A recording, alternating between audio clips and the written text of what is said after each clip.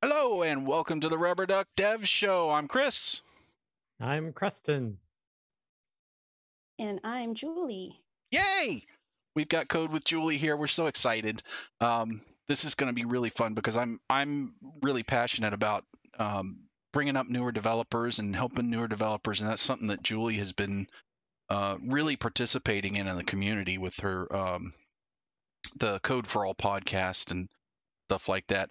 Hey, chat, welcome. Hope you guys brought lots of questions for Julie. We're gonna keep her busy tonight, asking her all the new kid stuff. We'll let you ask the new kid stuff because us old kids don't know the new kid stuff. So we're gonna have a lot of fun with that tonight. Before we get into that, though, Kristen, how was your week? Well, pretty productive work-wise, and then I had a personal adventure yesterday where I went on a zip lining, tree climbing obstacle course excursion. I was able to defeat the yellow course, the green course, the blue course, the black diamond course. Woo! Wow. And now my rough. quadriceps, muscles of my legs are screaming. Oh man. So apart from that personal thing, in terms of work, doing a fair number of DevOps related work and also some database work. So not as much Rails this past week. But other than that, still keeping at it, doing some things with regard to that. What about you? I just had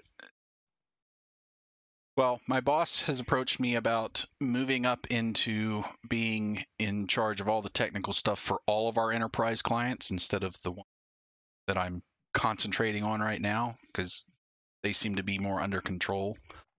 So they're wanting me to spread out. What that means though is I'm going to get far less time with hands on keyboard and be far more time with the project management goodies, which I like.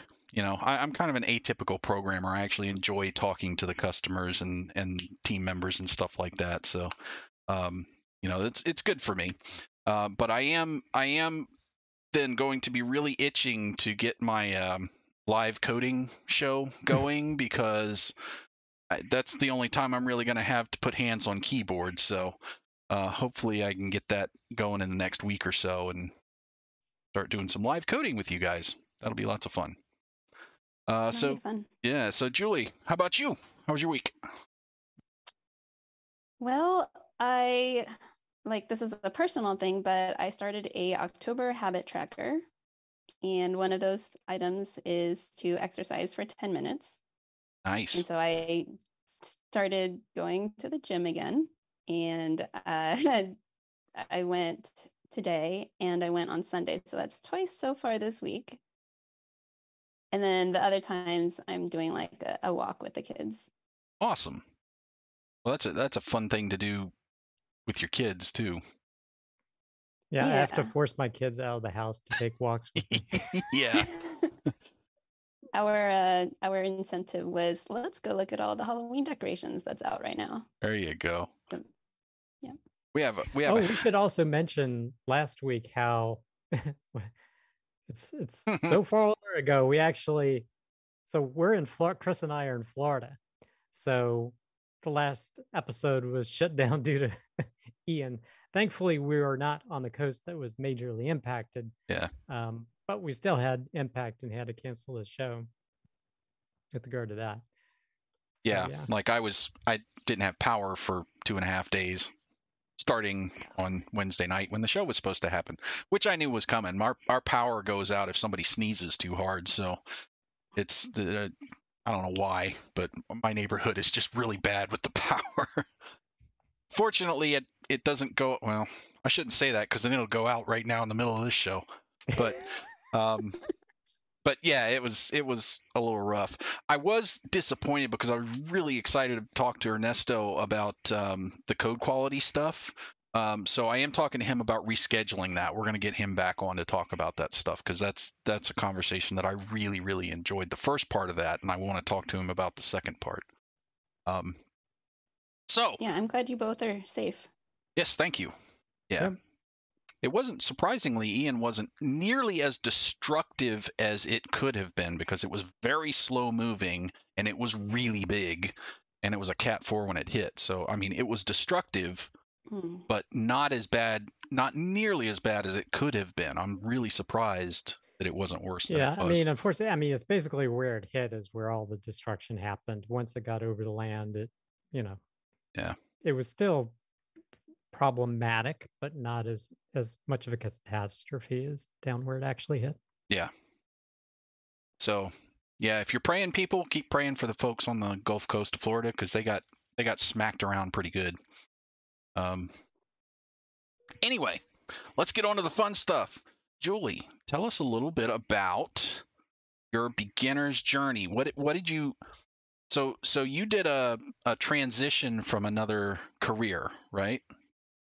I did. I am actually a pharmacist, and it wasn't I guess, for having family, it wasn't very flexible. I had to actually be at the store, and it was scheduled shifts. And so once I had children, I decided I wanted to be spending more time with them. So I stepped down from my pharmacy career. And during the time that I was at home, I was like, well, what am I going to do? I wanted to add something to my skill set. And one of my friends who's a software engineer said, I love my job. And I was like, well, what do you do?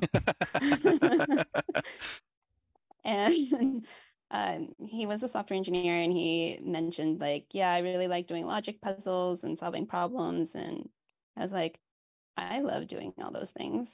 So I thought I'd give it a try. But the first year that I was studying, it was all solo. I didn't know anybody. And I just spent like a little bit, like about an hour or so a day, just to see if it's something that I would be interested in doing. Yeah. And so it wasn't after that first year, like into the second year, when I started finding communities to study with and really getting into like really solving things and building things, where I said to myself, you know, this could possibly be a career transition. So Yeah, and I think the community part of it is really important. Drew says hi. Hey, Drew. Hi, Drew. So I'm wondering kind of how did you get involved with Ruby? What was it about Ruby that got you into it? Or did you actually start with Ruby or another language? Yeah. It actually was Ruby was my first language. Is the person who said he loved his job doing Ruby? No, and I did Okay. ask for a recommendation for what would be a good first language. I actually asked two people what would be a first good language. One of them said Ruby or JavaScript, and the other one said Ruby or Python. And no, I take that back. It was JavaScript or Python, and Ruby or Python, or Ruby, I don't remember. Anyways, one of them said Ruby, and I was like, well, I don't know where to start. I need some sort of a curriculum because I can't just, I'm one of those people that need that structure. And at the time, there's a boot camp called App Academy that had released their whole curriculum online. And because they used Ruby, that ended up being my first language. I didn't end up going through the whole course, but I got started with them. But I also got started with Codecademy as well. Okay, so you found a course load that you were interested in taking, and then just decided, okay, that's the language, I'll go with that. Mm-hmm. Okay. Pretty much. Well, hey, that works. So I know you've been with the Code for All podcast that you're co-hosting with Andrew. One of the focuses is on like junior developers, talking about things with junior developers and what they're going through and what kind of things they need to deal with. What kind of got you into that, doing that podcast, and why is that important? I remember during my learning journey, I needed all sorts of different methods of learning things. So I enjoy watching videos. I also enjoy reading books, learning, like pairing with people. And I listen to a lot of podcasts, but some of the like Ruby specific ones were kind of over my head. And I would still listen to them, but maybe get like, I don't know, 10% of what they were talking about. And I was thinking, maybe like it'll passively, I don't know, I mean, inherit passively the information. So then I guess at RailsConf, that was my first conference, in the one in May this year. So Andrew and Jason and Chris had done a talk about starting a podcast without experience or something like that. And I was in that talk and I was thinking to myself, like, I really wish there was a more specific to juniors type of Ruby podcast. And so I pitched the idea to Jason, and Andrew was right next to him. And Andrew was like, I'll be your co-host. and That's Andrew I was for like, you. really? I was like, really? Okay, let's do it. And so it just kind of started. I really wasn't expecting to be the one doing it. I just wanted something like this. And since Andrew was kind of hand holding me the whole way, I was like, yeah, let's do this. Another reason why I chose to kind of continue doing it is for people who don't know me, I have social anxiety, and it's really hard for me to talk in front of people and speak what's like, I have vision in my head, but it's really hard for me to express what that is in words. And so I thought having this podcast will kind of break down some of those barriers.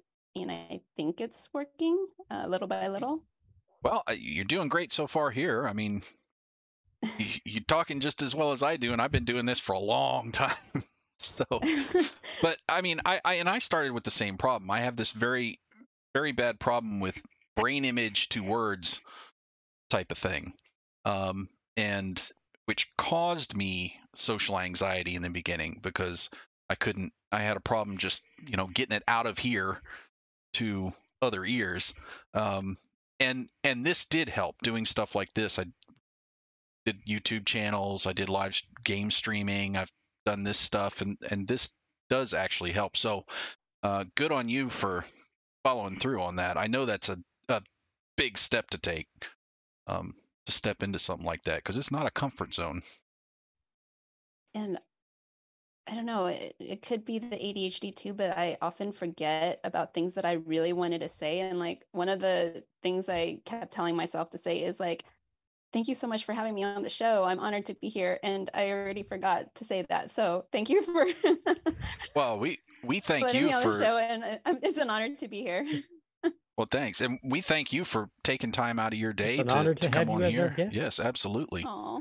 I've been looking forward to this for well, since we first talked. I mean, I was really interested in what you were doing with the junior developer stuff because I'm kind of passionate about that, probably because both of us have older teenagers are starting to think about career paths and stuff. And my 18-year-old is looking like he's on the path of software engineering. Now, the reason I say that is because he procrastinates with every piece of homework except the programming homework. So that's kind of an indication of maybe what he should be doing. So that's a clear sign right there. Yeah.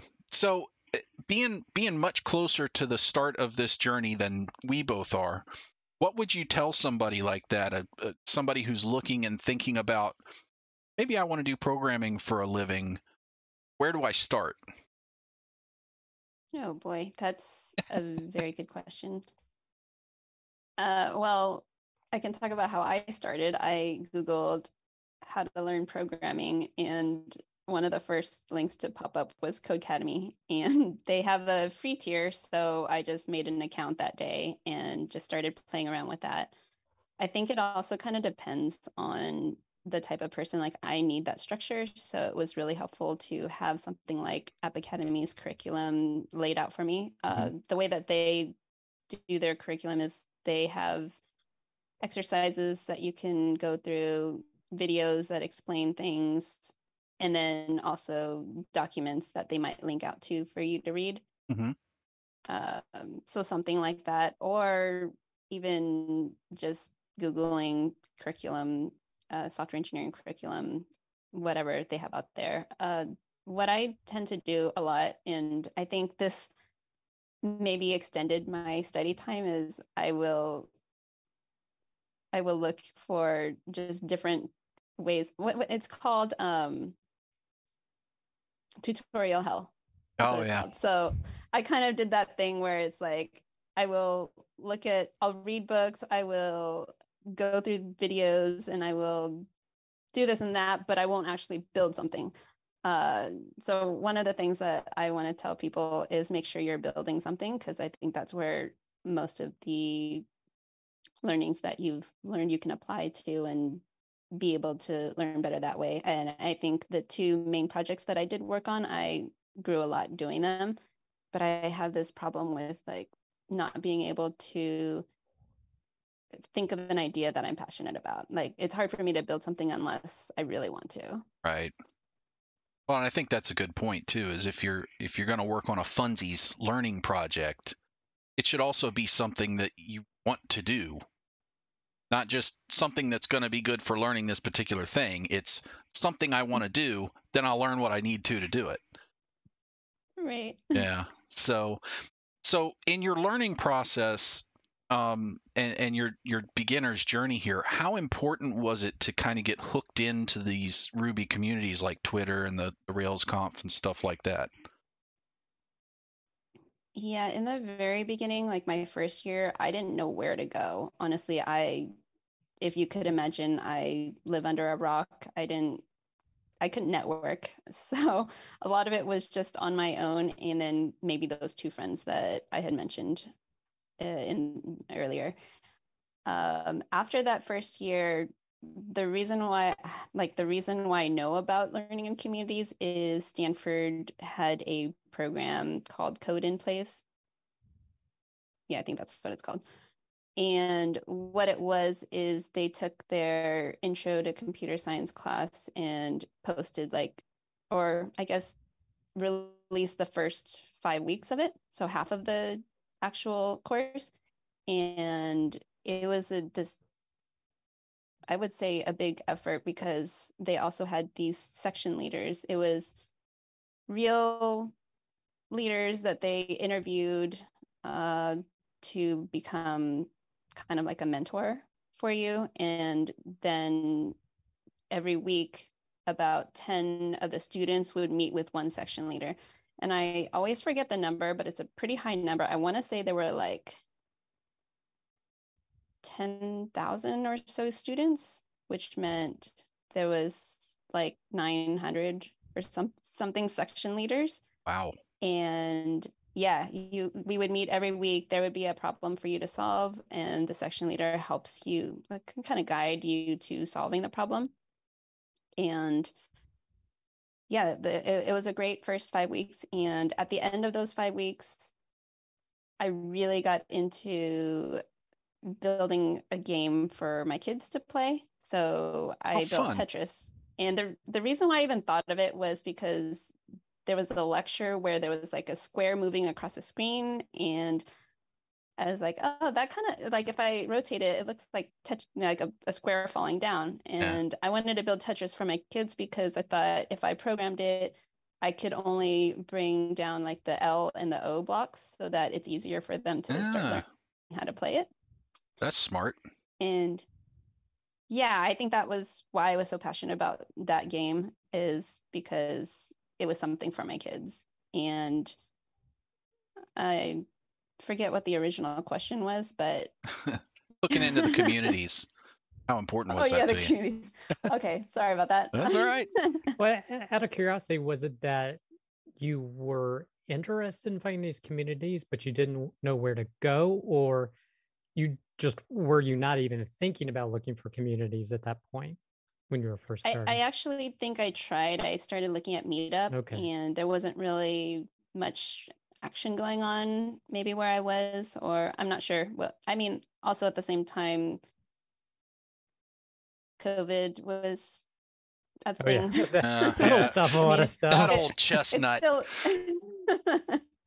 so that's why it was called Code in Place, because everybody was sheltered. And anyway, just to finish that thing, after the course was over, a lot of the students were like, but we really want to see the rest of the lectures. Stanford did post the rest of the lectures online, but there wasn't any more videos that we can look at or section leaders. And so me and a few other people created this community. It was just a Discord server, and we basically said, like, we're going to host study sessions every week, and we're going to try to finish the course. And we ended up finishing the course. So that's when I developed this love for kind of the community. Cool. As far as like the Ruby community, I did not discover it until after I finished my last boot camp. It was a 1-month boot camp led by John Crepesi. It is called All Aboard Boot Camp. And ever since then, oh yeah, it's because John was on Twitter. And so that's when I started looking at Twitter more. I had an account, but I never looked at it. And so that was when I sort of started discovering the Ruby community. Cool. Which, by the way, is very, very important to me, and the reason why I will continue to be in the Ruby community. Yeah, I've had very, very good experiences in the Ruby community. Every person I've met there has been friendly and helpful and down to earth and chill and fun to be around. It's just every person I meet is somebody I want to be around. And it's just really nice to have that kind of tribalism. I guess a huge tribe, but still, that kind of speak their own language, and it's just fun to be a part of that.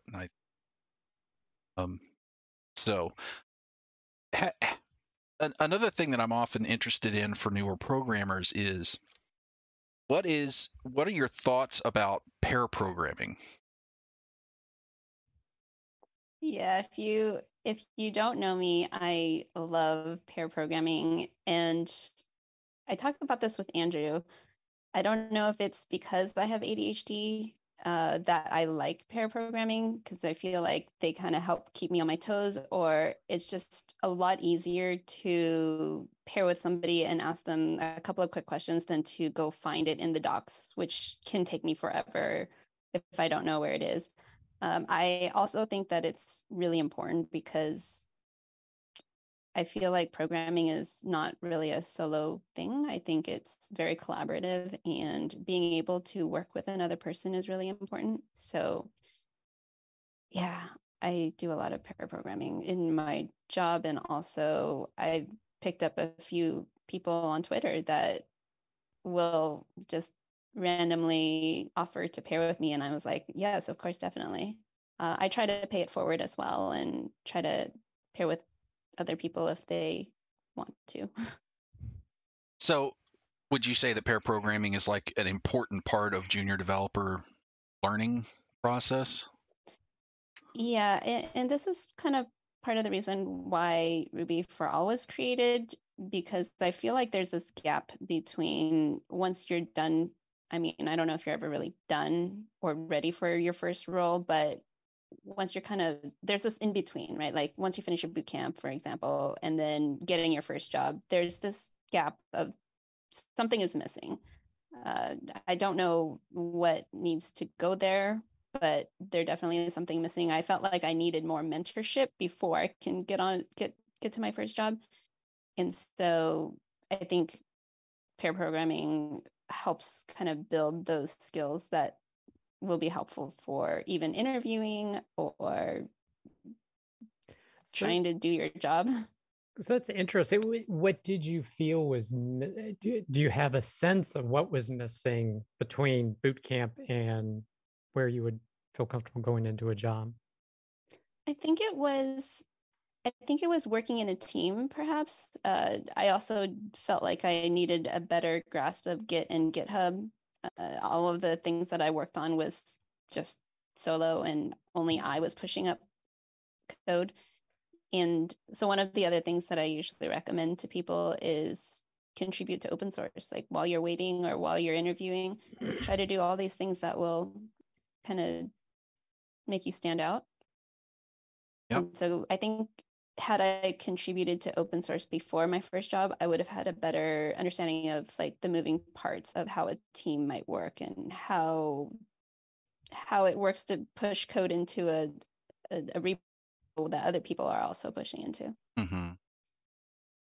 Hey, Andrew Atkinson's on here, says hi. Hey, Andrew. Hi, Andrew. How you doing? So what other things do you think that we haven't talked about yet do you think are really important for junior developers in their development of their development? In their Wait, growth. Yeah, that.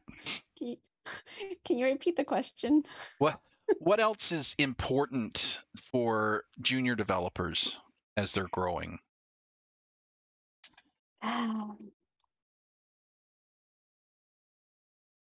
Oh, one thing that I think is really important is don't be afraid to fail.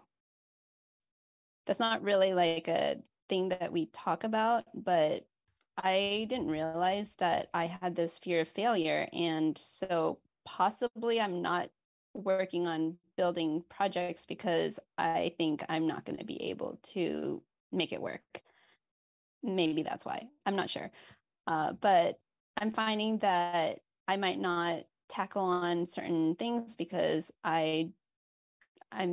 it's inhibiting me from, I guess my brain is inhibiting me from thinking that I could be successful at something. And I think it's holding me back from excelling as much as I possibly can. And also, this kind of ties back into pair programming, but I've developed this mindset of like, I'm not going to be scared to drive. Like I might be pairing with someone much more experienced than me. And so they could probably do the thing that we're pairing on together in like 2 minutes. And it'll take us an hour if I start typing. But you really develop so many, here's that vision to words thing that I feel you. I've been there. It's like developing different types of muscles, I guess. Like you're being able to speak to what you're doing. I find that I'm not able to do that. And I think flashcards potentially could help with that. Like if I were, there's this talk at RailsConf, it was the game show. And it was like, there would be a word that you have to guess what the word is. And then there's these words that you can't say to define this word that this other person is supposed to guess. I don't know if it's like categories or taboo or something like that. Taboo. And I feel like what I should do is replay that game show and try to explain it, because I might understand it conceptually, but if I really want to be a mentor to somebody and try to explain these things, if I can't explain it myself, then that means I don't really understand it. That's true. I've found that, trying to explain things to people or asking my questions out loud, if I'm, beating my head against a wall on a problem and I go and try to explain the problem to somebody, a lot of times what'll happen is halfway through my explanation, I go, "Oh, now I understand." You just had to say it out loud, right? And the other person is like, "Oh, okay, glad I could help." Whatever. 99% of my support problems in previous jobs was asking questions. Yep. And they would actually figure out what they did wrong. I'm just holding the phone. Okay, glad I could help. Right. So, and you mentioned earlier that you kind of felt like it wasn't that you didn't think that you could accomplish things and you were scared of making mistakes or messing it up. I just want to assure all the junior programmers, because I know most junior programmers think that way. that I've been doing this for 25 years, and this week I dorked something up in a production environment and had to scramble to put it back. So I don't care how long you've been doing it, you're going to mess up. So it's, it just happens. Don't be scared of it. It's not likely somebody's going to die because you make a programming mistake. Okay. Two things came up for me there. One of the things that I really appreciate is when experienced people talk about their failures so that it helps me make those failures. The thing that I just remembered is like in my previous job, if I made a mistake, that could be pretty bad. Yes. As a pharmacist. Yeah. But it's been kind of a mind shift here and being able to make those mistakes. I kind of also was raised in a way where maybe making mistakes is like you're not good enough. Not to say like my parents didn't like have, I don't know what you call it. The picture to words thing is happening right now, but yeah, I just kind of grew up thinking like, okay, I can never make mistakes, but I'm really glad that like right now I'm understanding like I should make mistakes, and that is how I'm going to learn. I'll learn better and faster. And I try to instill in my children who I can see that they're afraid of making mistakes, that I'm like, yeah, I make mistakes, so you can make mistakes. And like grown-ups make mistakes too. Go fall off your bike. You'll learn how to ride a bike. Yeah, I have fallen off. I also like to put some kind of guardrails on so that basically, all right, I will let you fall from 2 feet, but if you try to go up 15 feet, I don't want you to fall and hurt something. Right. Just as long as nothing blows up or breaks. Sandbox some of those issues. Yeah. But that's one of the beautiful things about programming is that it's so easy to just put it in a contained environment so that you can play around with it. And if you completely explode something, it doesn't matter. You pull it from Git and start again. Nobody's business is going to go under and nobody's going to die.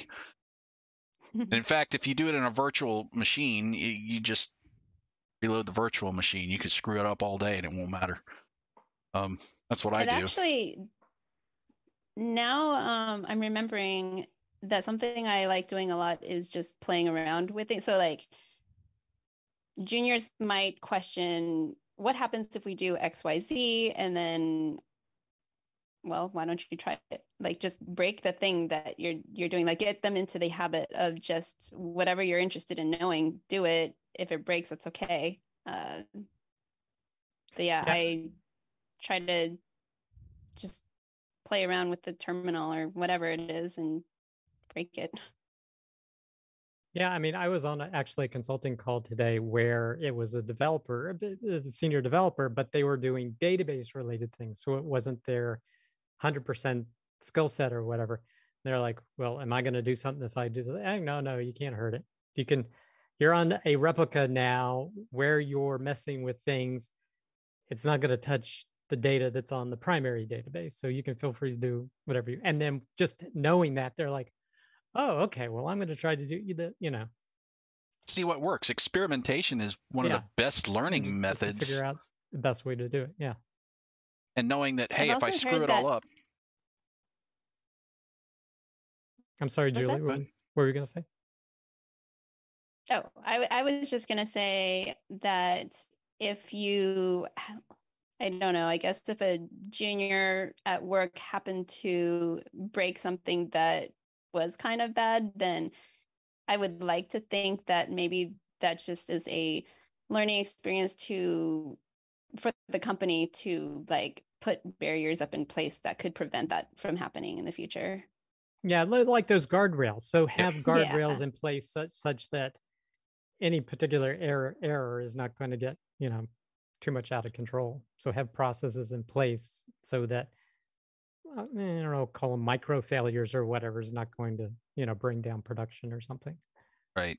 And if you're a company and you don't have those things in place, and then you hire a junior dev and put them in that place, don't get all upset. If something goes bad, that's your fault. I mean, what were you thinking? Come on. Do you remember there was a possibly a junior developer that sent out some email, and I want to say it was it HBO?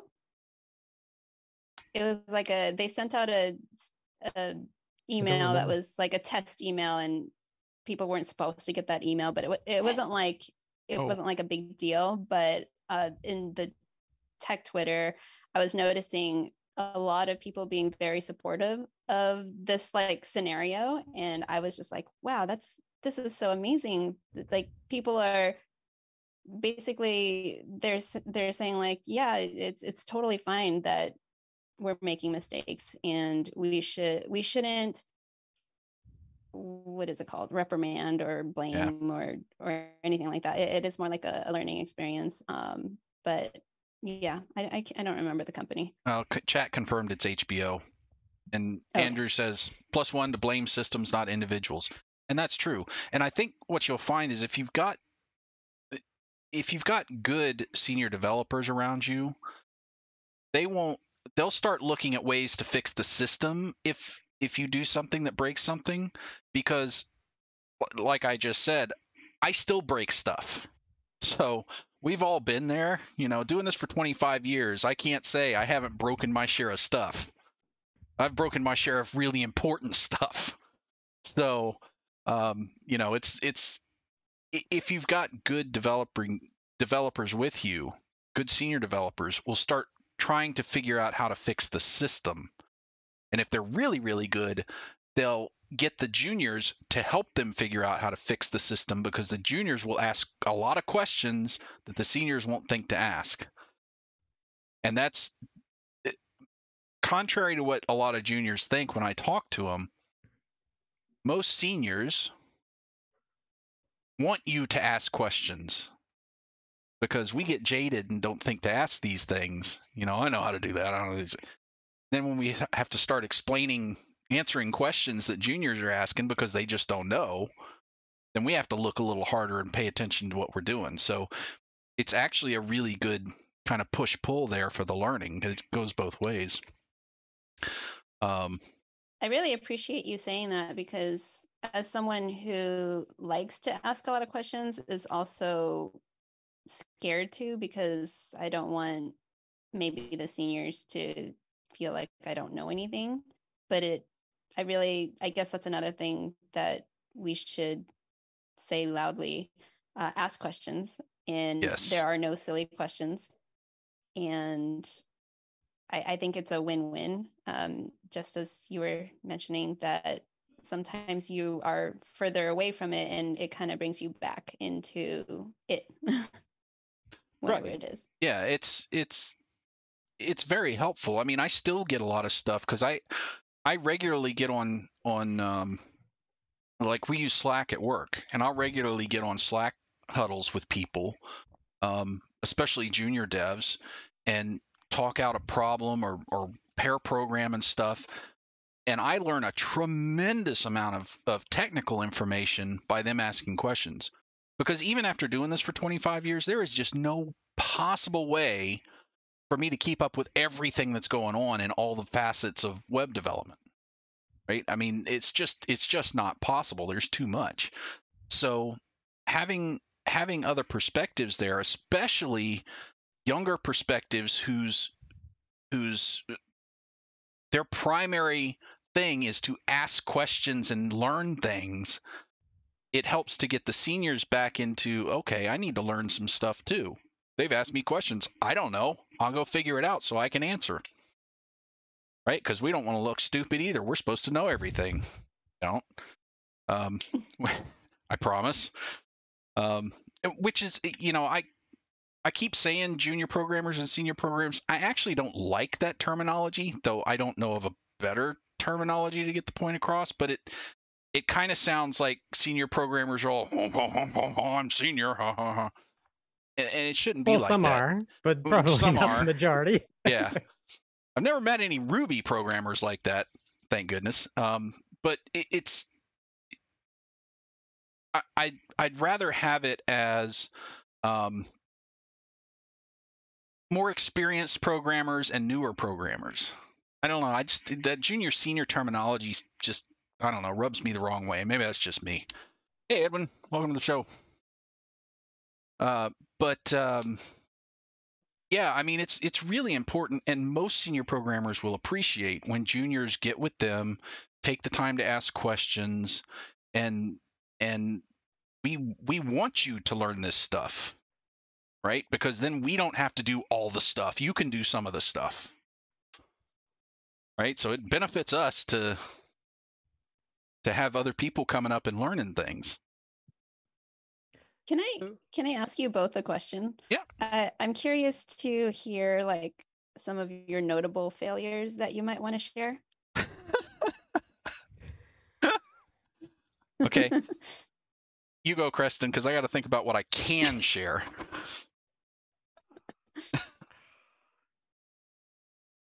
I hate to say it, I'm drawing a blank. I'm trying to. I mean, it's not like we want to keep those things in our memories. This is not a programming one. This is not a programming one, but this is just oversight, me being human. So this was for a previous app I had, and I was in the AWS console, and they had this little click interface, and it's very easy to select more than one instance. And I was thinking, okay, I want to delete it. And this happened to 3 years ago, so maybe they changed the interface and it's less probable that this happens. I said, all right, I want to delete this instance. And yes, it says confirm or whatever. But I had actually had 2 instances selected. One of those instances was the database I didn't want to delete. So it actually poof the database. So thankfully, and this wasn't a client, this was actually me. So this was my app. So then I'm like, oh boy. So thankfully, I do Postgres consulting. So I was able to spin it up and get it back up pretty quickly. But I'm much more careful of my clicks in AWS's interface now. I'll just say it that way. Yeah. Yeah, I had a pretty bad one early on in my Ruby career. So this was 2009-ish when I just Crescent is testing disaster recovery, doing it live. Funny, Andrew. But 2009-ish, so I just started in Ruby, right? But I wasn't a junior programmer. I started programming in 97, so I'm mid-level programming. I should have known better, but one of the reasons this happened is that there weren't enough guardrails in place. So not my fault, right? No, it's my fault. I should have known better. But I actually ended up disconnecting or deleting some of the database callbacks in a code set because I thought, these don't look important. Delete. Send it to production. And then, because there weren't proper, the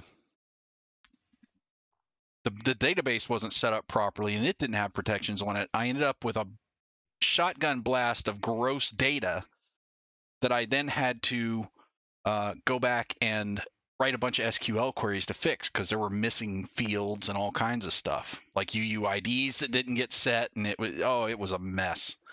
And it took me weeks to unscrew it, and it was not a pleasant environment for a couple of weeks.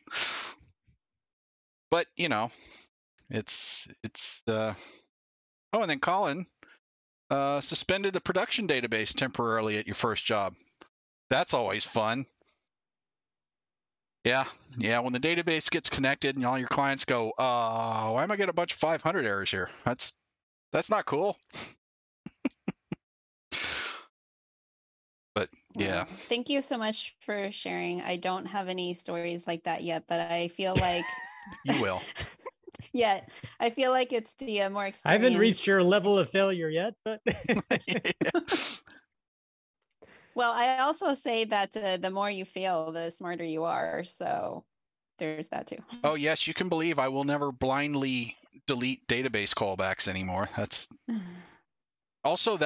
about the point when I really got into testing being important, because if I'd had good tests there and I deleted those database callbacks, all my tests would have said, "Are you stupid?" before I went to production. So yeah. So out of curiosity, in terms of, could you go through or kind of explain how you got your first position? So you've been learning this stuff, and how did you eventually get the position? Yeah, that's a great question. After that boot camp that I mentioned, All Aboard Boot Camp, that's when I did like a full stack project for my final project. And when I felt like I was ready to take on maybe an internship.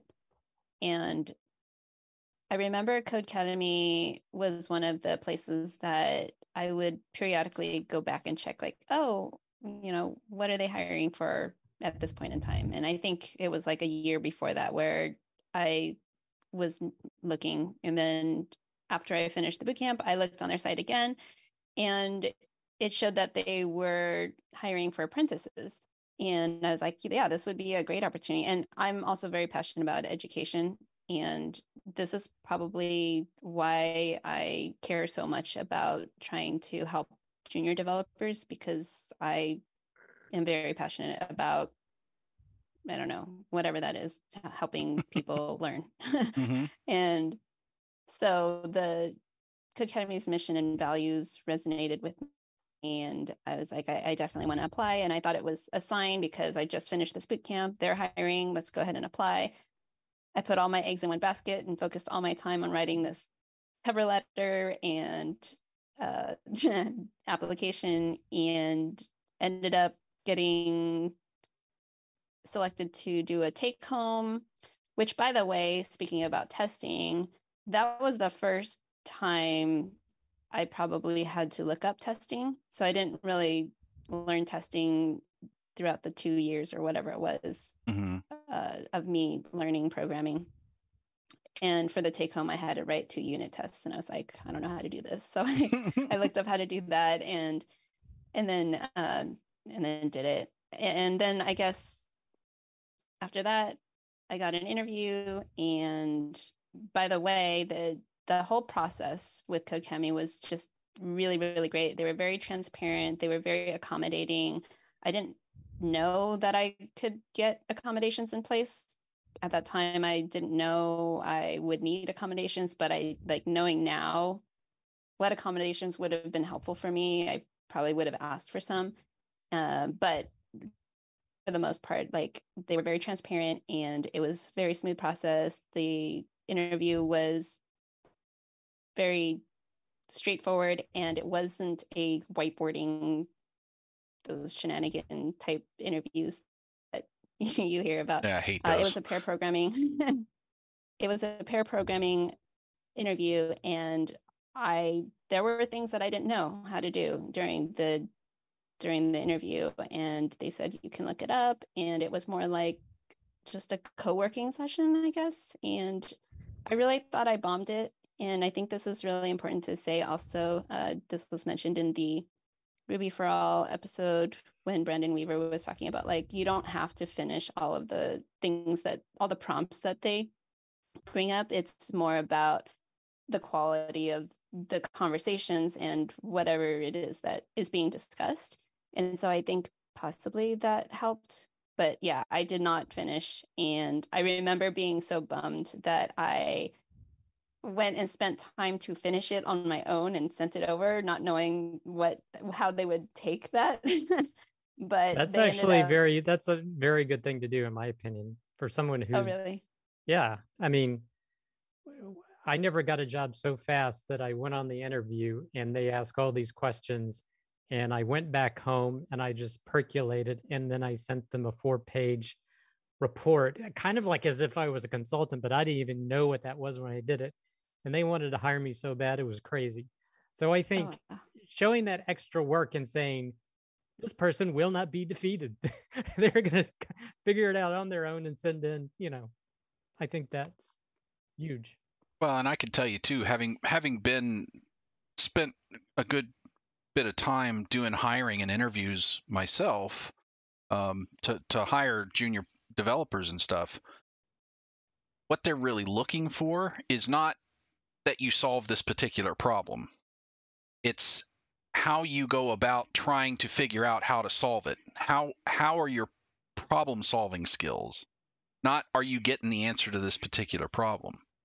So we're more interested in how you relate. How will you work on a team? How will you approach problems? How will you get set up? What questions will you ask? How determined are you to solve this thing?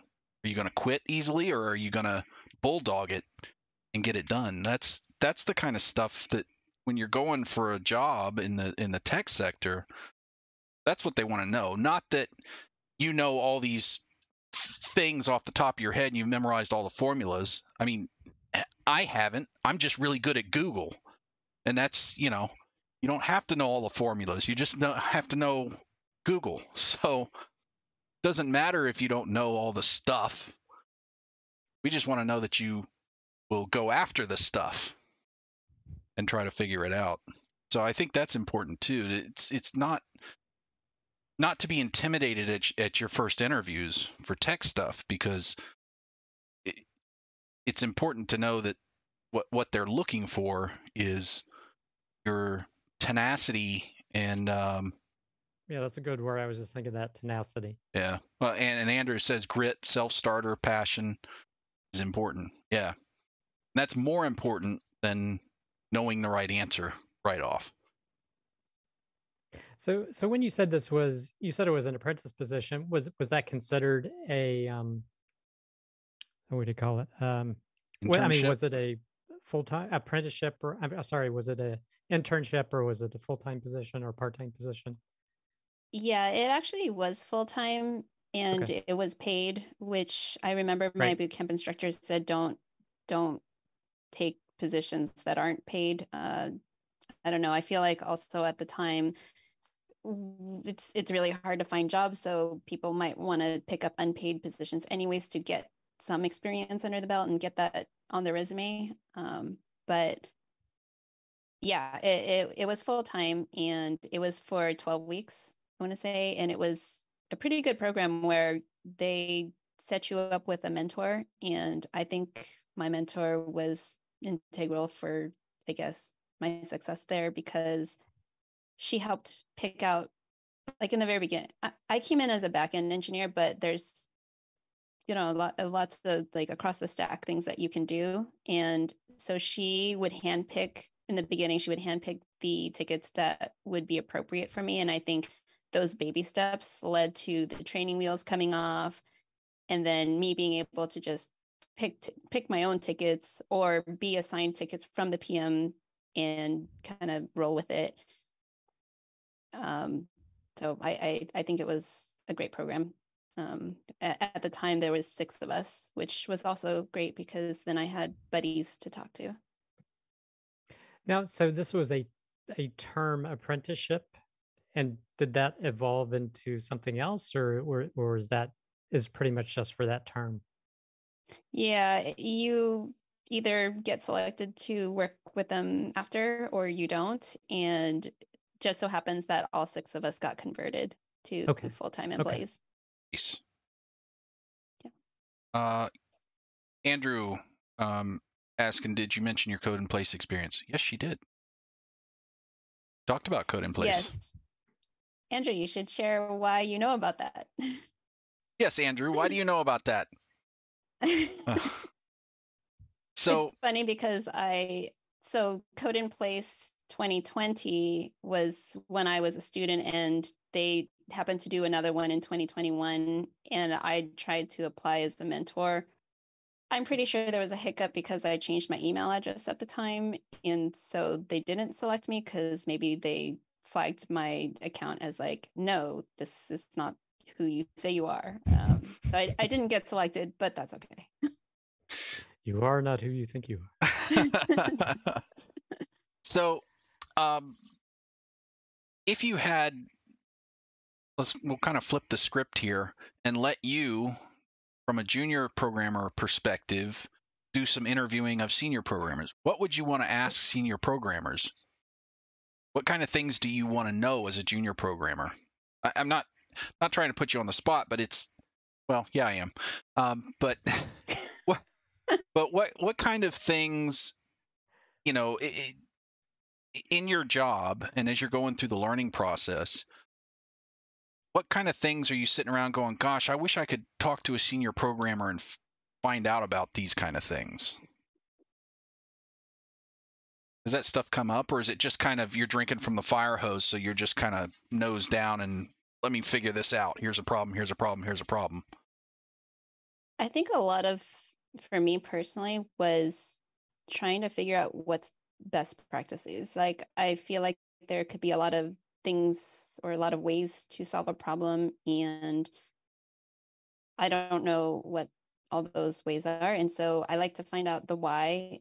For example, if I'm going to review a senior's code, I might ask them, like, why did we pick this way to solve it? Or why did you choose that method? Or I don't know. So, things along the lines of like, the why do we do this? And then I've been kind of getting also more into trying to understand how pieces fit together. Like, for example, we have microservices, and I want to branch off and learn about those services. And so I try to understand, like, okay, why was this service spun up in a certain language, like if it wasn't Ruby?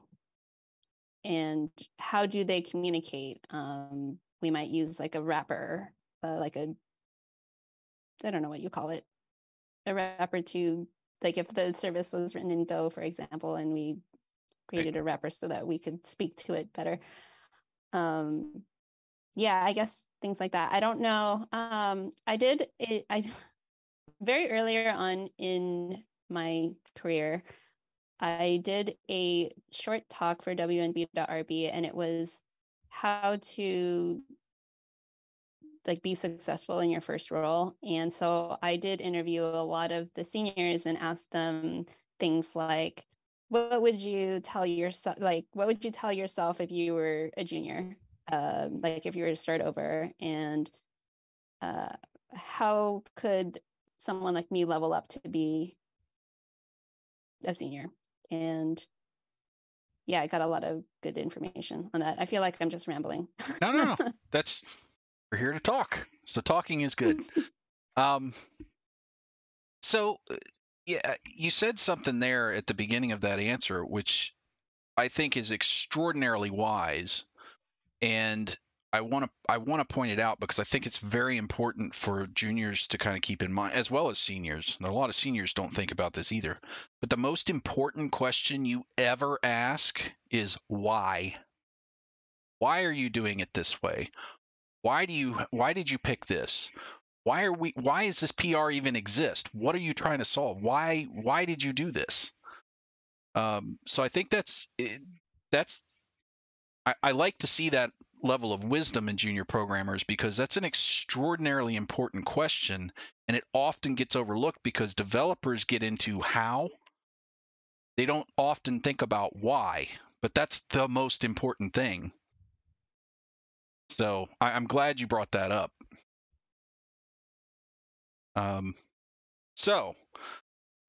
Here it is, 9 o'clock again. Once again, we're out of time, and I don't want to stop talking to you.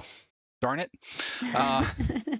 It's been a real joy having you on here, Julie. I'm very thankful that you joined us tonight and took time out of your schedule and time away from your kids to come hang out with us. It was very much a pleasure to meet you. And I thank you for stepping up into a leadership role in the Ruby community and doing that podcast and stepping outside your comfort zone and being an example for people, for juniors to get more involved and do things like that and step out and take those risks. I think that's very awesome of you, and I thank you for that. I hope you guys really enjoyed that episode. I think that it was a fantastic night. Thank you, chat, for being so interactive and talking to us during that. That always makes us feel good. If you did enjoy that and you are seeing this either on YouTube or Twitch, because we go both places, mash all the buttons and ding all the bells. It's free stuff, and it makes me feel all warm and fuzzy and makes me want to come back next week. No, actually, talking to the people makes me want to come back next week because they're all lovely people. If you really want to help the show, the best thing you can do is tell all your friends to be here on Wednesday nights at 8 p.m. Eastern. We're here every week unless there's a hurricane. But anyway, just tell your friends. We know you have lots of them because you're all cool people.